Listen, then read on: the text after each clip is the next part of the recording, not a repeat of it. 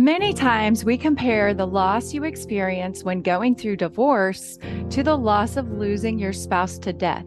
This week, I have a very special interview with Meggan Catanzaro. She is an incredible single mother of 5 awesome kids whose faith and determination in the midst of tragedy is truly inspiring. I hope you will gain newfound confidence and motivation to overcome the challenges in your life as Meggan shares her experience.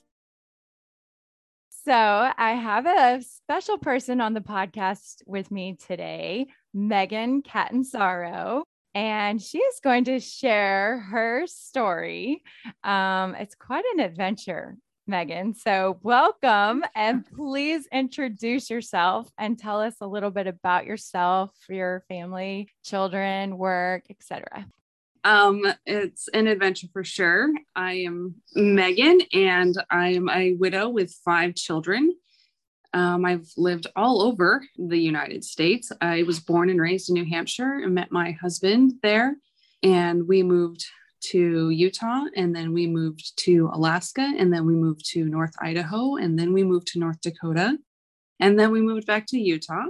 And then he passed. And from there, we've lived in California, in Utah, and South Carolina now. So I've been all over the place trying to, raise our family. I didn't realize all of the places you've lived. Yeah. You've just seen the whole country, and that's awesome. How many children do you have?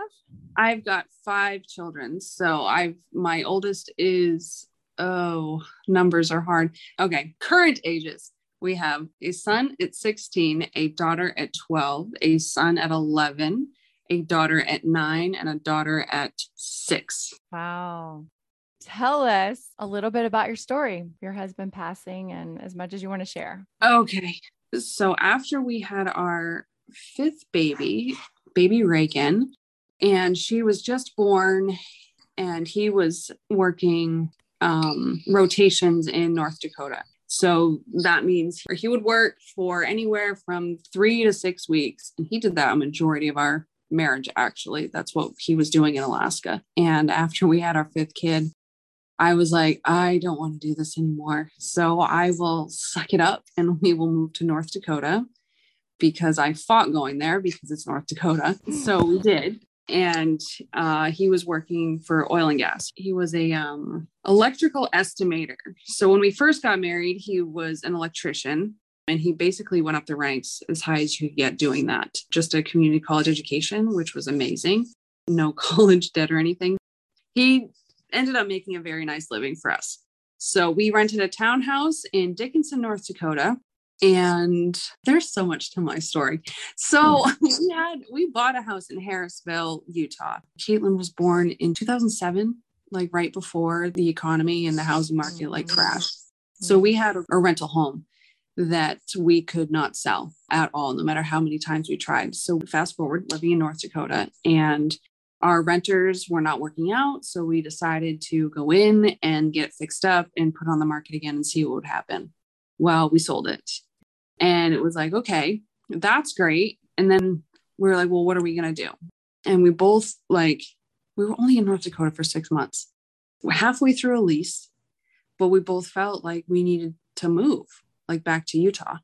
It was like, well, where are we going to go? Because we just sold our house. His parents had a rental home there in North Ogden, and he talked to them, and their renters really weren't the greatest anyway, and their lease was coming up to be done as well.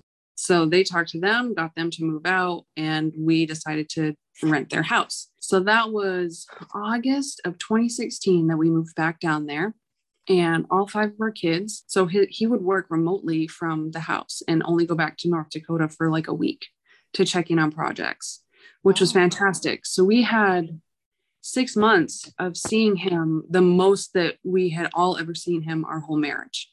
And that was 12 years, because it would have been 13 years in January.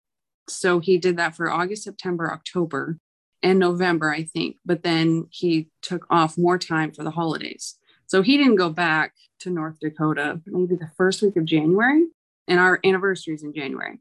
So he started to make plans for our anniversary because it was going to be 13 years.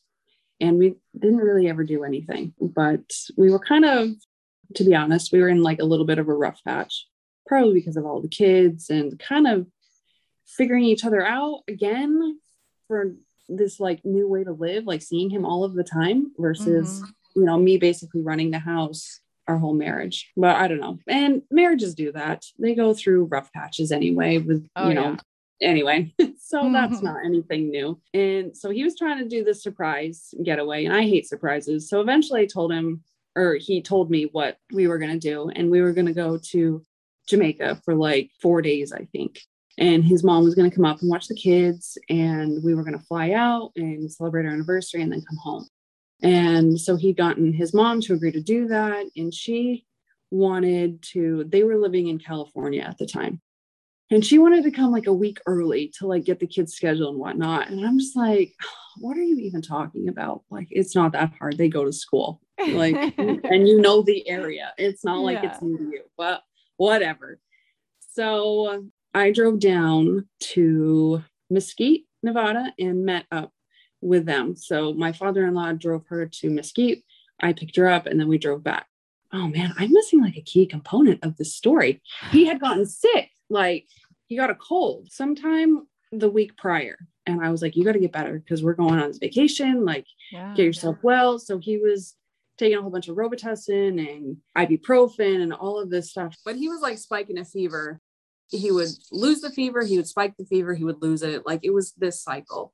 And he called Instacare and they were like, you're fine. Just take some over-the-counter medication. We figured that he had the flu because that's what the symptoms were, just the fever. And he was very, very tired. So I went down to pick up his mom Saturday, and I talked to him Saturday night before we were going to bed, and he was exhausted. And we talked about him bringing himself into the doctors the next day because he was just not doing well. Like he had sent me a selfie and he had sweat like dripping down his face. He was not well. So I had his mom and we talked and we made that plan. And then the next day, it was Sunday, and I always brought the kids to church all of the time. Like it's something that I've done, whether he's home or not. Getting all of the kids ready to go to church was a thing because it was a way for me to I just had to get through like the first hour of general meetings, and then we had the kids classes. So it was like, okay, I will get a little bit of a breather for at least an hour. We are going to church. Yes. So every Sunday without fail, when he's traveling, he always wished us a happy Sunday, hope you get ready for church, something to that effect. And I woke up Sunday morning and I didn't have any messages from him, which I knew that he wasn't feeling well. So maybe he was still sleeping. So I had texted him and, said good morning, getting ready for church and whatnot. I think our meeting started at 9. I think it was early church. And I still hadn't heard anything from him. So that was like a little like, what's going on type of a thing. And I kept texting him. And I in the middle of my texting, one of them was, "Are you dead?" Just what are you doing? Right. So I make it through the first hour of church. So that's 10 o'clock. And I still hadn't heard from him at all. So I went out to my car a little bit after 10 and I called his work to ask, hey, I haven't heard from Matt all morning. Could you just send somebody up to check on him? He wasn't feeling well. Yep, great. We'll do that and we'll get back to you. Okay, thanks. So they get back to me. Yep, he's sleeping. I'll have him call you when he wakes up. Okay. So I go through the rest of church and still don't hear from him. And that's when church was 3 hours at that time still. Yeah. So I go through 3-hour church and I don't hear from him at all. And I get home. So that's 12 o'clock. We get home. I do lunch. I'm a little like, what is going on? Panicking a little bit because I think that's probably a tendency of my character more than anything to just, assume the worst. But I call again and I'm like, I don't know the time frame at this point, probably 1 or 2. Hey, I haven't heard from Matt. Can you like go wake him up? Like this is insanity. I need to talk to him. Go wake him up. Okay, yep, we'll do that. So they do that, and I don't hear anything from anybody. And I call back, and I don't hear anything. Nobody answers the phone. And at that point, it was like, okay, something's wrong. Yeah. And it was such a surreal feeling. Matt's mom was upstairs watching TV with the kids, and I was downstairs in the office area, like sitting in the rocking chair. And it was just like, like I knew, like half of me knew something. Yeah. Not that something was death, but it was maybe it was death.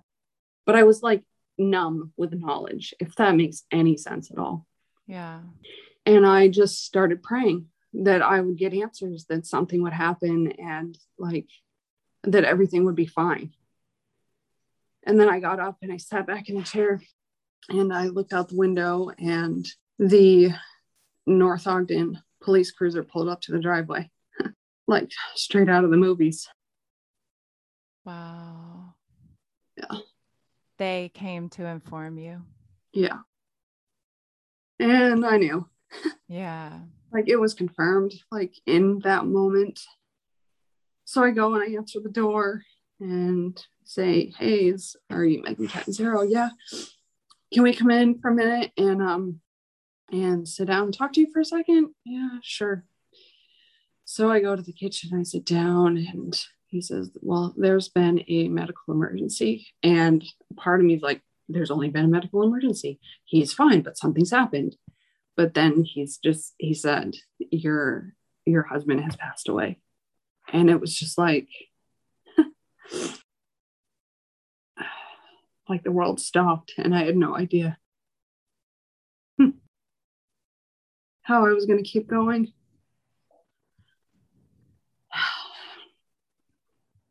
And the kids just all remember that Mom Were was they crying. there too? Yeah, they were watching. They can remember the movie they were watching. I think it was Minions. A perfect Sunday afternoon movie. And I had them all come over to me, and I told them what had happened. But yeah, I told them, and I was just crying. And Beckham was 11 and Reagan was 18 months old. So he's really the only one that, like, I think really comprehended what was going on. Yeah. And then we just my mother-in-law was there, and she came over, and she just like held me as I just stared off into space, like, this can't be happening right now. This is not happening. I'm sure. So unexpected. He was young. Yeah. So, and because he was so young, they had, they did an autopsy to figure out what was wrong. And it was pneumonia. So the cold/flu, it took him in a week's time. Wow. Yeah. And I guess Matt was loved by everybody that he met. He was kind and everybody's friend, and just genuinely cared about everyone. So when everybody's work figured out what was going on, and nobody, they weren't allowed to contact me, and they were very they were all angry, like, why did it have to be Matt? Yeah. There are plenty, even they were saying there are plenty of the other, any of us could have gone outside of Matt. Yeah. Wow. Thank you for sharing that. That is, I can't imagine. That was had to be. Yeah. Difficult day. So how did you move on after that day and keep going? What got you through that? Matt's mother stayed with me for several months, and that really was a huge help. And I mean, I had to take care of the kids. Mm-hmm. I couldn't just, crawl up in a hole and ignore the world. Like they had needs, and that didn't stop. So between his mom helping and being there just to cry or just sit and do nothing, and it was like minute by minute. It wasn't even like day by day. It was like, okay, let's get through breakfast. Yeah. Oh, I'm Let's, sure. it was stuff like that. What I a got set up. blessing she was there Oh at my God. that time Yeah. and was able to stay.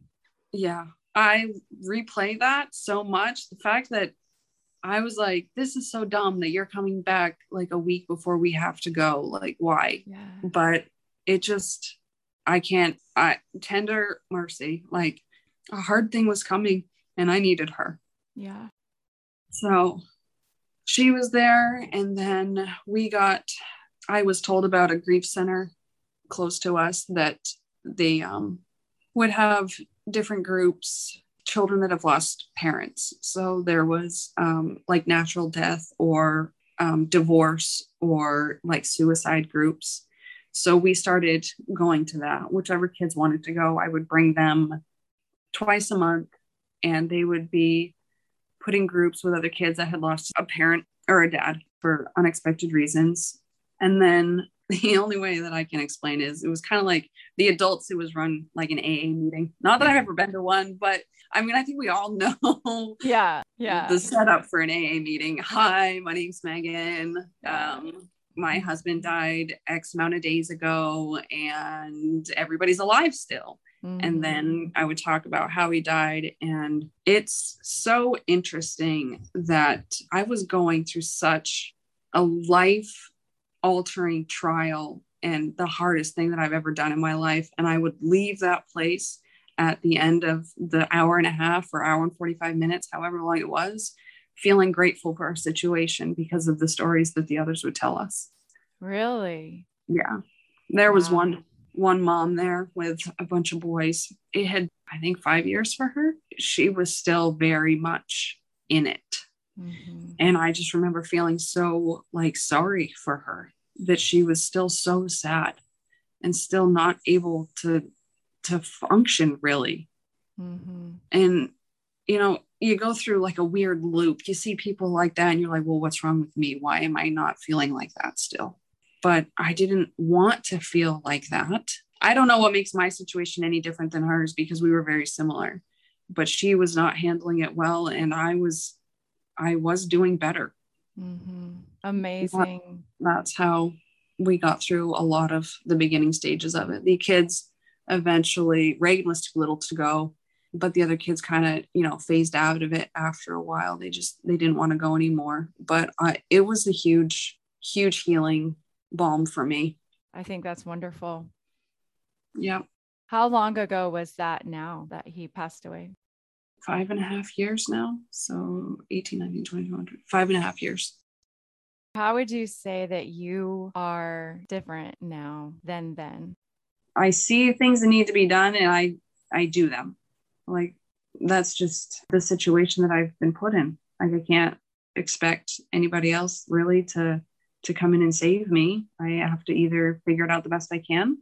And then if all that fails, then I get help. There's that. And then the spiritual side of it, I had a lot of confirmations of the Savior and his love for every single one of us. I mean, the fact that his mom was there when that all happened, that's huge. A lot of things like that. It's still been hard though. All of the questions, like, why did this happen? What did I need to learn? Why did this need to happen? Why are my kids suffering so much? What are they going to be like when they grow up? They don't have their dad anymore. All of that. I don't think I lost my faith completely, but I went through a time of working on my relationship with Christ. And that's like, he's never going to leave. Everything else will go crazy, but he's never going to leave. So. Wow. That is unbelievable, Meggan. What a beautiful witness of your faith and trust in Christ and the most difficult circumstances, one of the most difficult things we can experience in life. Yeah. Thank you for sharing that. Oh, that is amazing. Looking forward, what do you see for your future, for yourself and your children? Are you open to another relationship? Oh my. I'm still in and out of therapy for that kind of stuff. So, and I am still working through that because obviously I believe that men and women are supposed to be married and have companionship on earth. My heart still is very much in love with Matt, but it's natural for people to want companionship. Yeah. And I want my kids to have somebody that can be another example to them and to be helpful and to have them see how relationships are supposed to be. Not that there aren't plenty of women that have not raised children without a partner. One part of me really wants the companionship and to live in a normal family situation, even though, I mean, normal is not normal, but yeah. But I feel very confident that I could do it all by myself and that my kids would be just fine. I am open. I understand that. And I relate to that. I think many single women due to death or divorce can relate to that. I think once you've done it and you're in that situation and you figure out how to be a single mom, you do realize I can do this. Yeah. I can do this. Need you. Exactly. If I want you, sure. I don't need you. Yeah. And it's interesting until you are in that situation, you don't know that. And I'm sure I was single with 3 children. I can't imagine having 5 children and figuring that out. A second marriage is difficult, especially when you have a blended family or step parent involved. It's difficult. I understand and relate. And I think many women will relate to that. What would you say to other women that are going through similar situation? If they've experienced the loss of a spouse, what's your advice for someone dealing with that?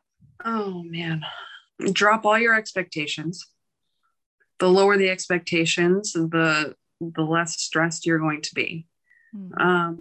Literally, if you've lost a spouse and you have children, like keeping them alive is the line. I wholeheartedly believe that I have been given so much grace in raising my kids and that I've had so much heavenly help doing this by myself. Lowering expectations is key. Another thing that I've learned so much is like everybody, it was so easy for me to see other people's struggles, quote unquote, and be like, that is nothing. Like you have no idea. But through some humbling in the past 5.5 years, I now embrace the fact that we are on our own paths. I don't get bitter or resentful when people are talking about their stuff, because I also don't like it when people are talking to me and they're complaining, because I'm really like, a lot of my friends just unload on me, and I'm apparently easy to talk to and just a comfort space for a lot of my friends. And I hate at the end of the conversations where they're like, oh, I don't know why I'm telling you this. It's not like my husband's gone. And I don't like that, because we all have our own struggles. And just because my struggle looks bigger doesn't mean that it is bigger. And I had this conversation with another friend of mine that they've dealt with cancer in their littlest daughter, and how grateful I am that I lost a spouse and not having to deal with a kid have cancer. It's the paradigm there is insane. I could not imagine having to deal with that, and she couldn't imagine losing her spouse. We're all on our own journey, and we just need to embrace it and find people that will laugh at your awkward jokes about your spouse dying. Find people that, because there's going to be awkward moments. It was the way that I have found healing is, what else are you going to do? A friend of mine was having a Halloween party, like a couple's Halloween party. And instead of feeling bad about it, I was like, well, I was going to come, but Matt only wanted to be a ghost. So we're not going to come. you know? And people just like look at me like, what? Oh my gosh, you really just said that? But you got to find people that understand you and like hold them close and like don't care. You can't care. Totally. I think that's really good advice. And I love your humor, because if you don't laugh, you cry. Yeah. And I think laughter is a good way to accept the reality that, it is what it is. But at least if you can laugh at it, you can experience a little bit of joy. And I loved your thought that lower your expectations. We all have this image of what we want our lives to be when we're young or when we're first married, and what we think. We make our plans about what we think. And it's so far off from reality most of the time that it's hilarious or ridiculous. Like we just have no idea what life has in store. I think the sooner we can embrace and accept that idea that we may think we know what life holds for us, but we have no idea. And for sure, we're all going to be given those difficult challenges that we can somehow bear, like your friend with a child with cancer.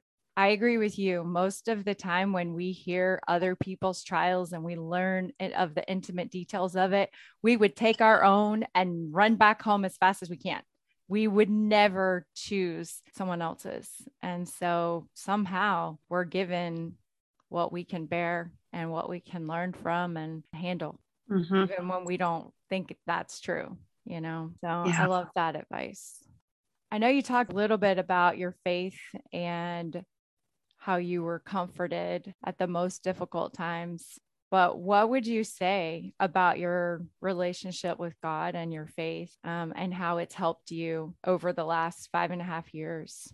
Well, I am a member of the Church of Jesus Christ of Latter-day Saints, and one of the things that they teach is the principle of eternal families. I am a convert to that faith, and that principle is what converted me. I remember we get married in the temple, and at that time, after you were baptized a member, you had to wait a year before you go to the temple to be married for time and all eternity. And I remember having dreams about being so worried that like we were I remember having one dream. Of course, there's a lot of anxiety in me, so just take that too. But I had a dream that we had gotten into a car accident. And I remember thinking like, as we're in the car accident, oh my goodness, we're not sealed as a family yet.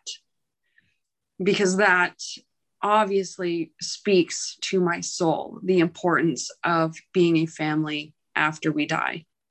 Sometimes I feel shallow about, I'm just using Matt's example as a good person instead of like Christ's example, but he lived it.